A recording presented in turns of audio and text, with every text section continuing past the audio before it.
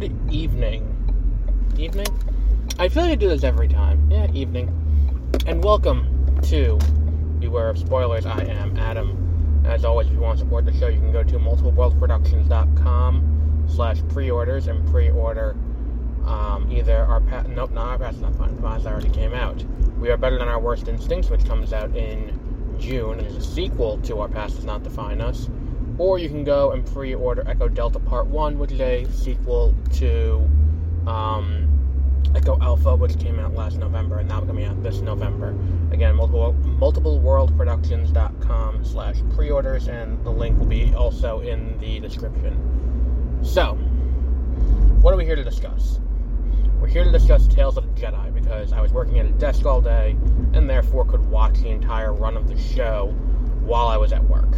Because it's a short show. That's the other thing, too, that we have to take into consideration, is that it's not a particularly long time commitment, because it's 6 episodes that are 15 to 20 minutes each, and then excluding credits and the logo that is, I don't know. I feel like at this point, now that Disney owns Fox, they should just throw the Fox fanfare in front of it, because it's very obvious that's what they're trying to do with this logo, but for whatever reason they're not. Like, whatever. It is what it is. So, what we're looking at is this interesting shift in storytelling.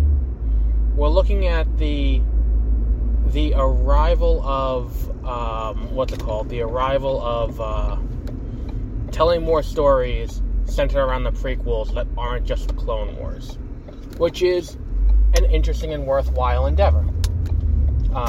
Because it is, there is a lot that goes into the fall of the Republic, and it's not just the 3 movies that we saw, and it's not just the Clone Wars series either. And this show really dives into that. The first episode about Ahsoka, her origin is kind of interesting, and that's a cool thing to really dive into. That's a great way to start the show out and really set the tone, because it's got this very great, it's a great soundtrack, and it feels a lot like Avatar. My only concern with this episode is that this episode would have felt more impactful if we hadn't already seen this with Grogu and, on The Mandalorian. I've already seen this origin story for someone with the Force. And it's the same thing also this happens with Ezra. Ezra Bridger has a similar thing with the wolves. And it's, I don't need to see this again. I think seeing it again is a waste of, time, for lack of a better word. So, it's cool, though, and it does shed a little light on her. The next pod of 3 episodes, is among some of the best storytelling in Star Wars. And if you like these 3 episodes, go pick up Dooku Jedi Lost. It's an audio adventure that you can pick up on Audible or audiobooks.com probably, or wherever you get your audiobooks. When I listened to it the first time, I listened to it via the library. I think it's Libby is the app that you can listen to audiobooks you can take out from your library with your library card. And so it's not just Audible, because I know you can't do that for Audible exclusives like the Sandman or the Stan Lee Alliances series. But it's interesting. And it tells the story of what went into Dooku's decision to leave the Order and go back to Sereno. This takes the view of, that story tells about what it was in his personal life and what it was about him that set him apart from other Jedi, being that he had the attachment to family that other Jedi don't have. Specifically, they're not allowed to have. And he's got that attachment, and he is, dealing with the attachment. And that is that's a great story to tell. Then you get to this, which is, well, that's one thing, but what happened to make him be willing to give up the ideology of the Jedi too? what happened. And we get into two stories that get into what Dooku is dealing with when he's seeing injustice and he just wants to be a good person. Whereas, we want to do the right thing for the people. So he's trying to do the right thing for the people in these two stories. The first one with a very young Qui-Gon as his Padawan, and then the second one where he and Mace Windu are dispatched to investigate the death of a Jedi Master. And both these stories kind of get into this idea that, he is interceding in ways the Jedi Order doesn't want to, because they don't want to, quote-unquote, play politics. But it's an interesting, it is an interesting look at what causes that. And then we get into, I think, the strongest episode on its own. And I think there's one other episode that I think is stronger. But I think that only works as well if you've seen Clone Wars. The next episode takes place concurrently with episode 1. It takes place during episode 1. And it tells the story of how the clones started. To an extent. Not the entire story, but Dooku going in and deleting Kamino from the records, and using Master Sifo Dyas's codes, and him hearing, because it takes place before and after the Battle of Naboo, where he comes back from Tatooine, Qui-Gon, and he's like, look, we saw a Sith Lord in the deserts of Tatooine, this is not good, we need to handle this. And then later on, you also get we need to, what's it called? We need to discuss, and after that, it's, oh shit, he was right, and now he's dead because we didn't listen to him. And it kind of allows for him to make that full swap and switch to the dark side. And it is a really great way of telling that story. And then after he does everything he's supposed to, and he's despondent, and he goes to because Qui-Gon died, and we see a lot of Yaddle in this episode. He talks to Yaddle, and he talks to her, and we hear how she talks, and I'm like, oh, so Yoda's just an asshole talking that way. Whatever. So he goes off after Qui-Gon died, and Yaddle follows him, and Yaddle follows him to, I think it's Geonosis. Now this just opens up a whole host of other questions, how did they recover her body? Or no, it had to not be Geonosis, it had to be somewhere else. I don't think they say where it is, but whatever it is, how do they recover her body? How do they find out she died fighting Dooku? All of that, I want to know that part of the story, but it doesn't fit in here. So the two of them fight after she sees him talking to Sidious. It's oh, there is a Sith Lord, not just that one, there's another one. Because if you recall, in The Phantom Menace, after Maul died, there's a conversation between, I think, if I remember, it's definitely Mace Windu, but I think it's Mace Windu and Yoda, where it's there are always two, but which one was this, the Master or the Apprentice? And then now Yaddle has found the other one. And he's also found Dooku, and it's well, Dooku's going to be the new apprentice, and Dooku, and Sidious is look, you think you lost your apprentice. I also lost an apprentice in this. I'm not thrilled about this either. This is not how I saw this going. And then Yaddle comes in and is I'm going to put an end to this right here. Dooku and Yaddle fight. Yaddle ends up getting killed, or presumed killed, and then he goes back and talks to, Sidious again. But Yaddle lifts the thing that Dooku had dropped on her to kill her with the Force, but that exhausts her, and she's don't do this, and he just fucking beheads her. It is just a level of brutality that's unneeded, or not unneeded, but so monstrous that it's oh, he is now fully switched sides at this point. And then we get to the final, two episodes. My personal favorite episode is the next one, where it's Anakin training Ahsoka to dodge the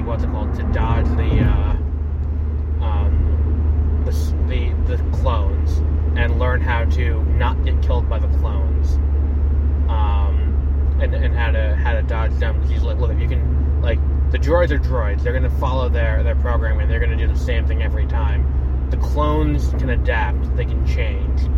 If you can outmaneuver the clones, you can outmaneuver anything. And the whole episode is just her practicing and practicing and practicing and seeing how long she can stay standing, practicing against clones without them getting her with a stun blast. And it's like it's different places each time we cut, and it's like she's just continually doing it. It's like you lasted 5 minutes that time, you lasted this long this time, and then we get to the end, and it's her and Rex on the battle cruiser after the Battle of Mandalore, and after she has taken the thing out of the inhibitor chip out of Rex's head, and they're about to go into that hangar where all of the troops are, because the plan is going to be, we're going to escape by, we're going to escape this way, we're going to pretend you're a prisoner, we're going to escape this way, as we saw in the finale of the Clone Wars. And it's like, I really hope you remember all that training he says to her. It is such a great episode. I think that's the strongest of them all. And I think the last one is strong too. It's about Ahsoka coming out of retirement after, it's like she goes to Naboo to see the funeral of Padme. She's like, she was my friend, I'd want to be here for her funeral. And, she's like, because that's the thing too, we have to keep in mind, she doesn't know that Anakin has turned into Vader. She doesn't know that at this point.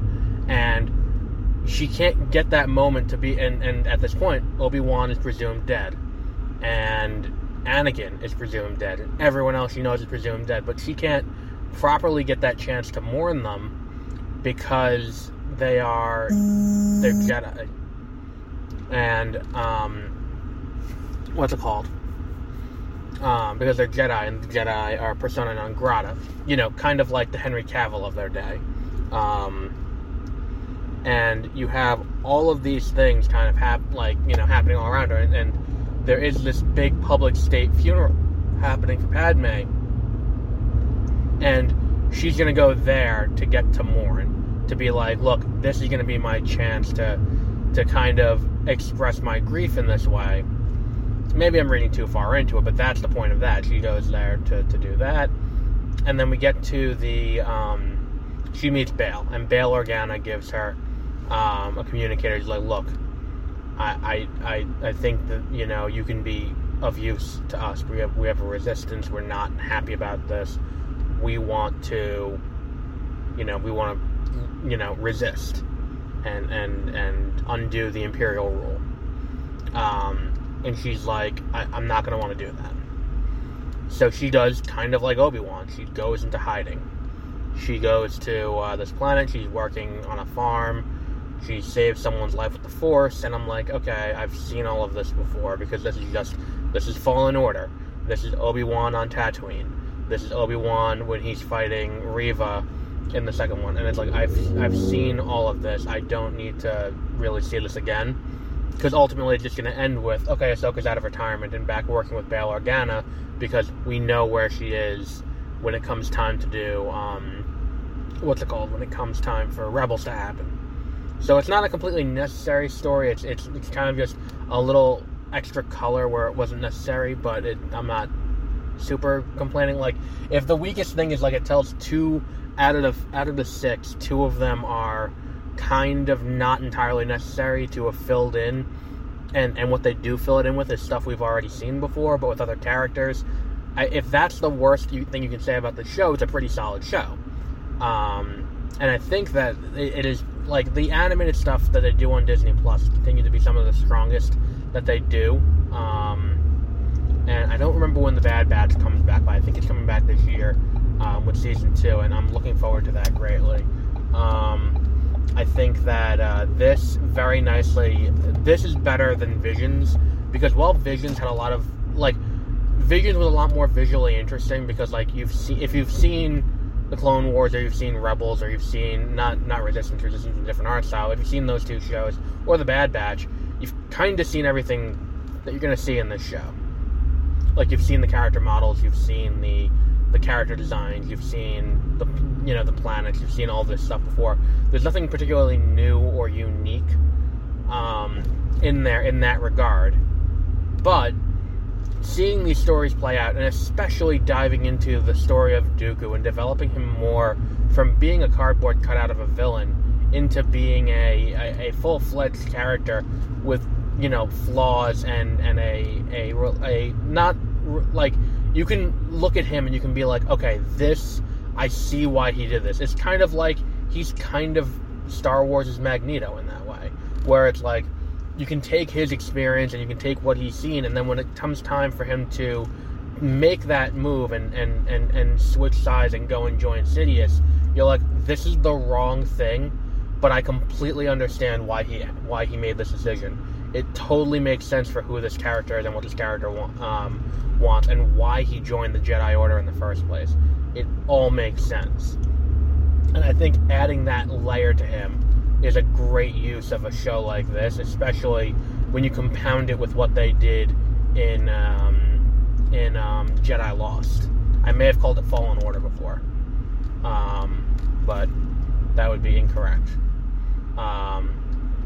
If you have not checked it out yet, again, like I said, it is a very short watch.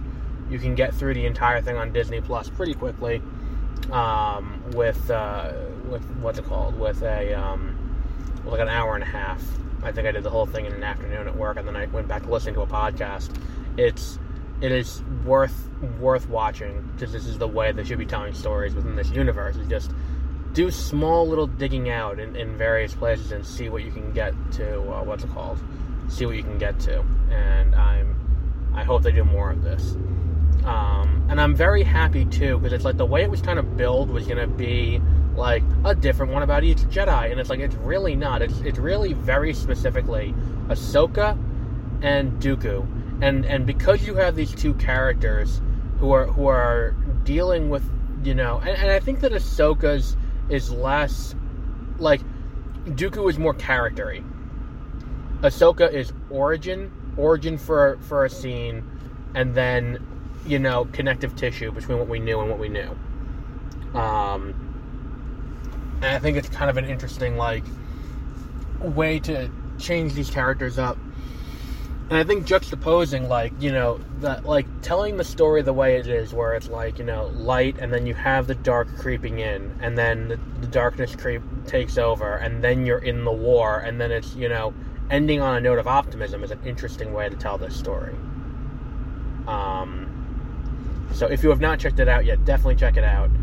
It is included with your Disney Plus subscription. Very, very worth your time. But tomorrow morning we have Andor, episode 8. I did not watch that today. Tomorrow afternoon, I think we're going to talk about, or tomorrow evening, we're probably going to talk about the arrival of a villain that's been teased since season 5 on The Flash. A relatively new villain in the DC. Is it still a pantheon if it's a villain, like an anti-pantheon, an antheon, whatever. It's another, you know, a new villain in the DC canon is going to be making their debut on The Flash this season, and with a familiar.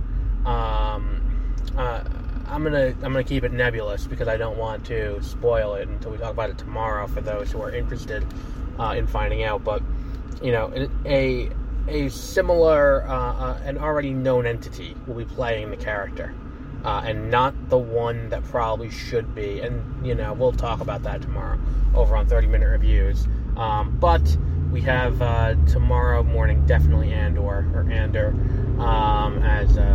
as what's his name says it. Luthen, and then definitely have what's it called after. We will eventually get to Peripheral. I've been busy,